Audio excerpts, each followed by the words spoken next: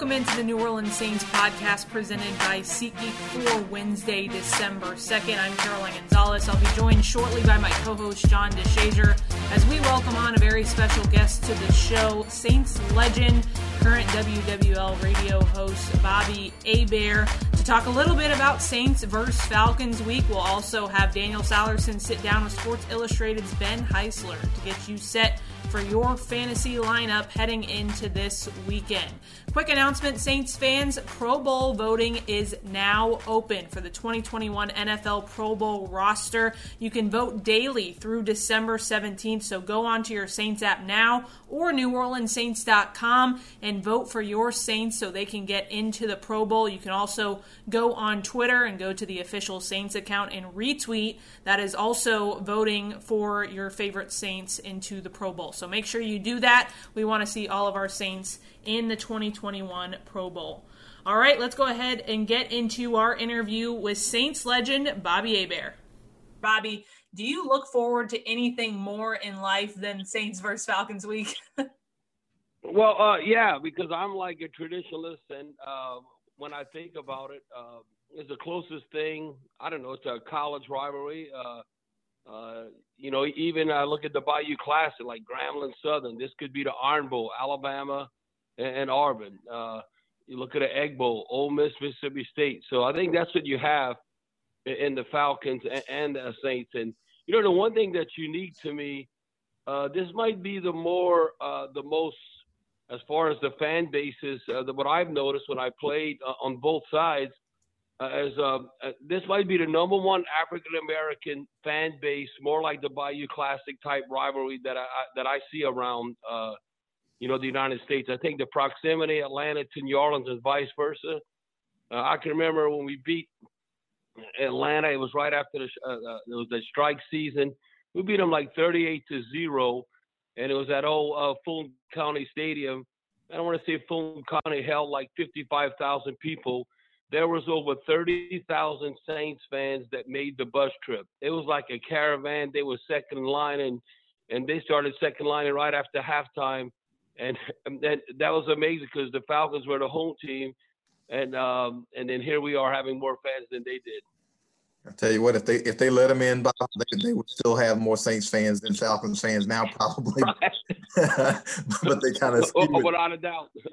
Hey, Bobby, looking at the Saints' last game against Denver, for you, that had to have been like flashback city, being in a Jim Moore offense, to see a Saints offense now run for 229 yards, 44 carries. I mean, when you look at that, did you kind of say, you know what, this is the way we used to do it? Well, yeah, we would never is to win the game, and that wasn't good if we were throwing for 40 times. That means we were trying to play catch up. It was always you're going to throw the ball between 25 and 30 times. I remember I was all proud back in the day. One time I did have the Saints record for completion percentage. It was right at like 62.9. It's almost 63%, and I was proud of that. Because if you were a 50% passer back in the day, you were getting it done. You kind of want it to be, high 50s, low 60s. Now you got to be high 60s, low 70s. But that's just the way the game has changed. But for instance, when we whipped the Broncos in 1988, we won 42-0 in the Superdome. Every time we got the ball, we scored a touchdown, but it was these long drives. We had like 6 touchdown scoring drives, and if I can recall, I think I threw 23 passes but completed 20. And how about this? I even threw a pass that got batted, and I even caught one of my passes and ran like for 8 yards. So I said I could have thrown the ball left-handed in that game, and it had been completed. But that's when the Dome Patrol dominated John Elway. I'm going to say they had only like 9 first downs. And they didn't have a chance. And, we were thinking about how the Saints haven't really beaten the Broncos. Now, we haven't played them that much yet to, go back to Torrance Small when they beat them up in Denver in 94. But the only other time before that was when we beat them 42-0 in 1988. But, yeah, we were efficient, scored 42 points, and only to say on the top of my head, if I can remember, it was like 20 of 23, only 23 passing attempts. I tell you what, Bob, you just mentioned the dome patrol, and I saw somewhere where somebody kind of loosely compared this defense to dome patrol too, and I would never ever do that to the original dome patrol, because I mean that. Well, they don't have enough linebackers, JD. Yeah, that's it.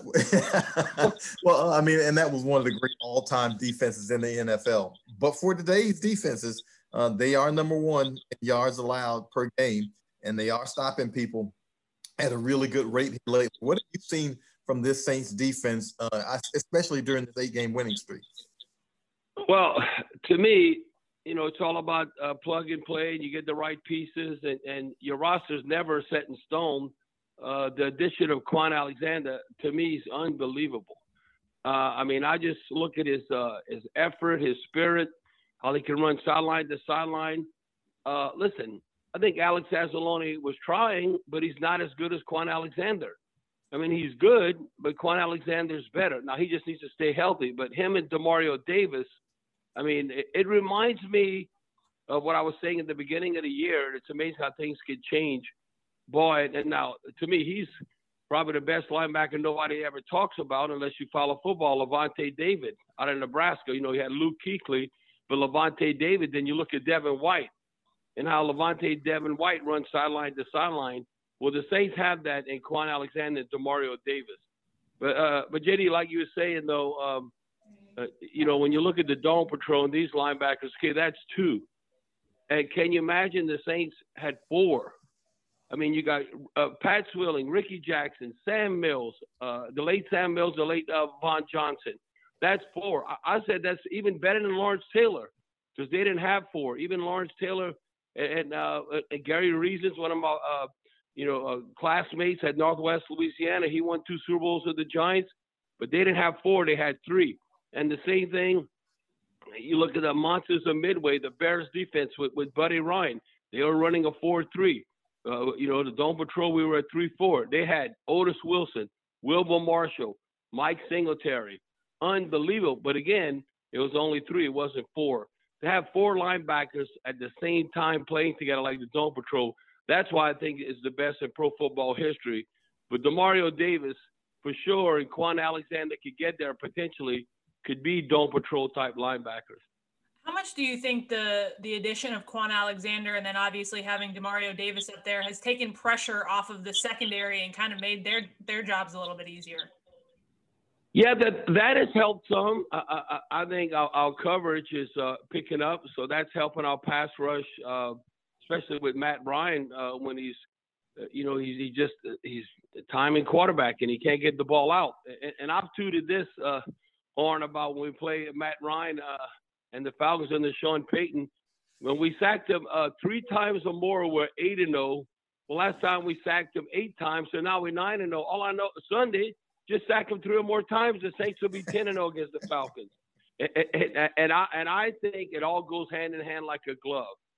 That's the best pass coverage is the pass rush. And to help that pass rush, you have to have good coverage. So it all, like Dennis Allen said, it's all about the process.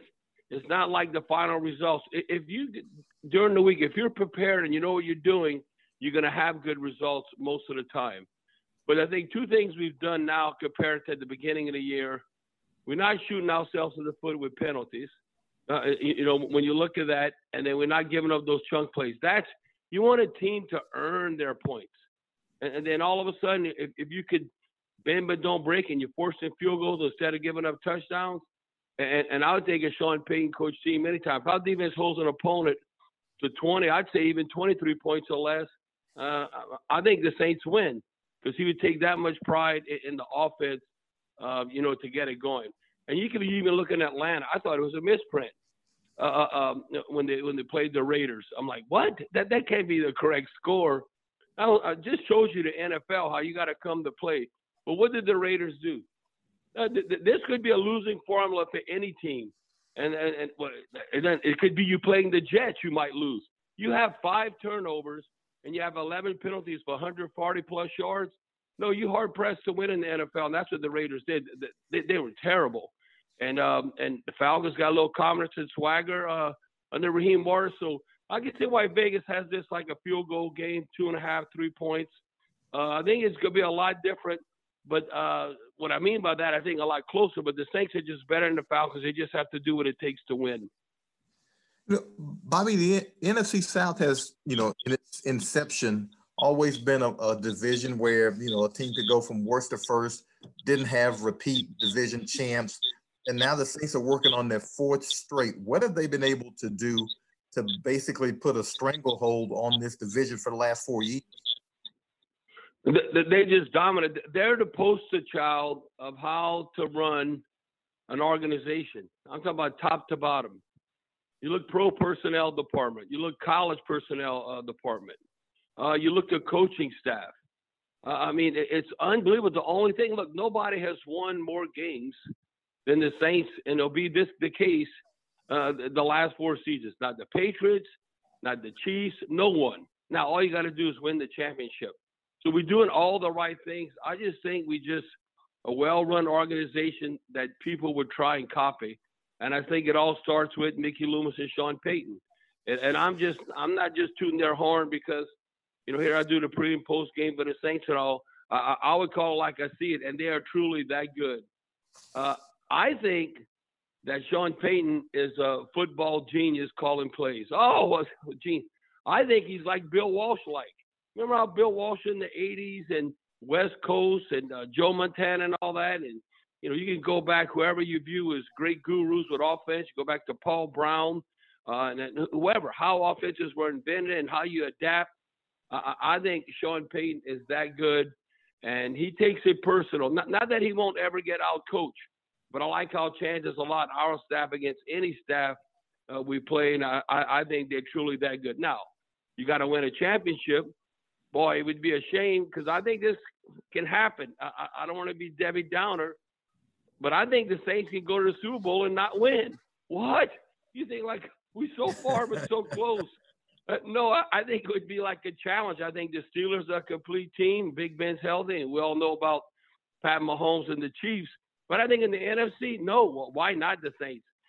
No team in the NFC, to me, is as complete as the Saints in the NFC. Now, the team that would worry me, and God forbid we ever lose to them in the postseason, would be the Rams. And how you match up against certain teams, like I was worried at times when we played the Ravens, how we matched up against them. But we ended up winning. A little luck at the end, but we ended up winning. I think the Rams, I think Aaron Donald is in Andrus Peat, and they'd be for sure in McCoy and Caesar's head. I think Aaron Donald is that good. Look how Drew got hurt and went play out there. But I'm not even worried about the Seahawks, any of the Seahawks, Packers. I think if Taysom doesn't fumble, we'd have beat the Packers this season. So I just think the Saints are going to represent the NFC in the Super Bowl, and hopefully they win. Hey, Bob, when you mentioned how complete they are, is there no better indication of that than the last 2 years without Drew Brees? So far, the Saints are 7-0. Now, I know they were 0-3 before that, but a couple of those were mop-up games. There was the one injury game that Luke McCown played. But these last couple of years without Drew Brees, the Hall of Fame quarterback, Saints are 7-0. Now, they're not, running it, extremely smooth all the time, but still they've been complete enough to get to that 7-0 against some pretty good teams along the way. Does that pretty much speak to how complete they are? Without a doubt. I don't think if any quarterback or any coach is in a situation where you're doing 3 different quarterbacks and you got a first ballot Hall of Famer and Drew Brees and you're utilizing 2 other players, we didn't know how Teddy Bridgewater was going to bounce back, from his knee injury, but he leads the team to 5-0. And we all see, the success of Teddy Bridgewater. And this is the thing. Sean Payton, I think he helps this. Now, it has to come from within as a player, the accuracy. Who's the 2 most accurate quarterbacks in the NFL this year? Drew Brees and Teddy Bridgewater. That's the only thing holding Taysom back. If Taysom could he don't have to be a 70% passer. If Taysom could just, I don't know, to me, complete 13 out of 24, let's say. Just be that accurate. I think what he could do with his feet, he is just unbelievable. He can run over you or run around you. I don't ever see Taysom Hill, even if he would be the quarterback of the future. I just don't think in his mind that he ever could hook, slide, or run out of bounds. He just wouldn't do that. And but it just goes to show you the game plan. And, boy, they're almost like mad scientists when they get in the lab. I think the combination of Sean Payton, Pete Carmichael, Coach Lombardi, and all when they set up in the run game, the O-line coach, Dan, they all get together. And it's just unbelievable. CJ and all offensive football, boy, I just like the continuity they have now. You can't always keep that if you keep winning. And I even love the great job with Dennis Allen. You go across the board, really the Saints don't have any weak links in the coaching staff. They are truly like teams are looking to see what the Saints do because of consistency. You know why? It's hard to win double-digit games year in and year out in the NFL. And you know why double-digit wins are so important? Because it gives your fan base, it gives them hope. Oh, are we in the hunt? We got a chance. But now we're a little spoiled to who that nation. We're like, okay, enough. We have the best record 3 straight seasons. Come on, we got to win a championship. So I think that's where we're at right now.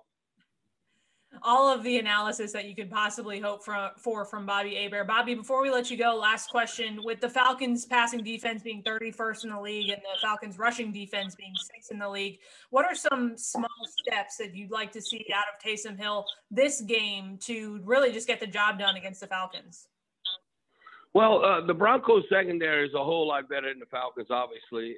And I just think I like Vic Fangio. I think he might never end up being a long-term head coach, but I remind me a lot like Wade Phillips, one of the best defensive coordinators. So you have to look at the defense you're attacking.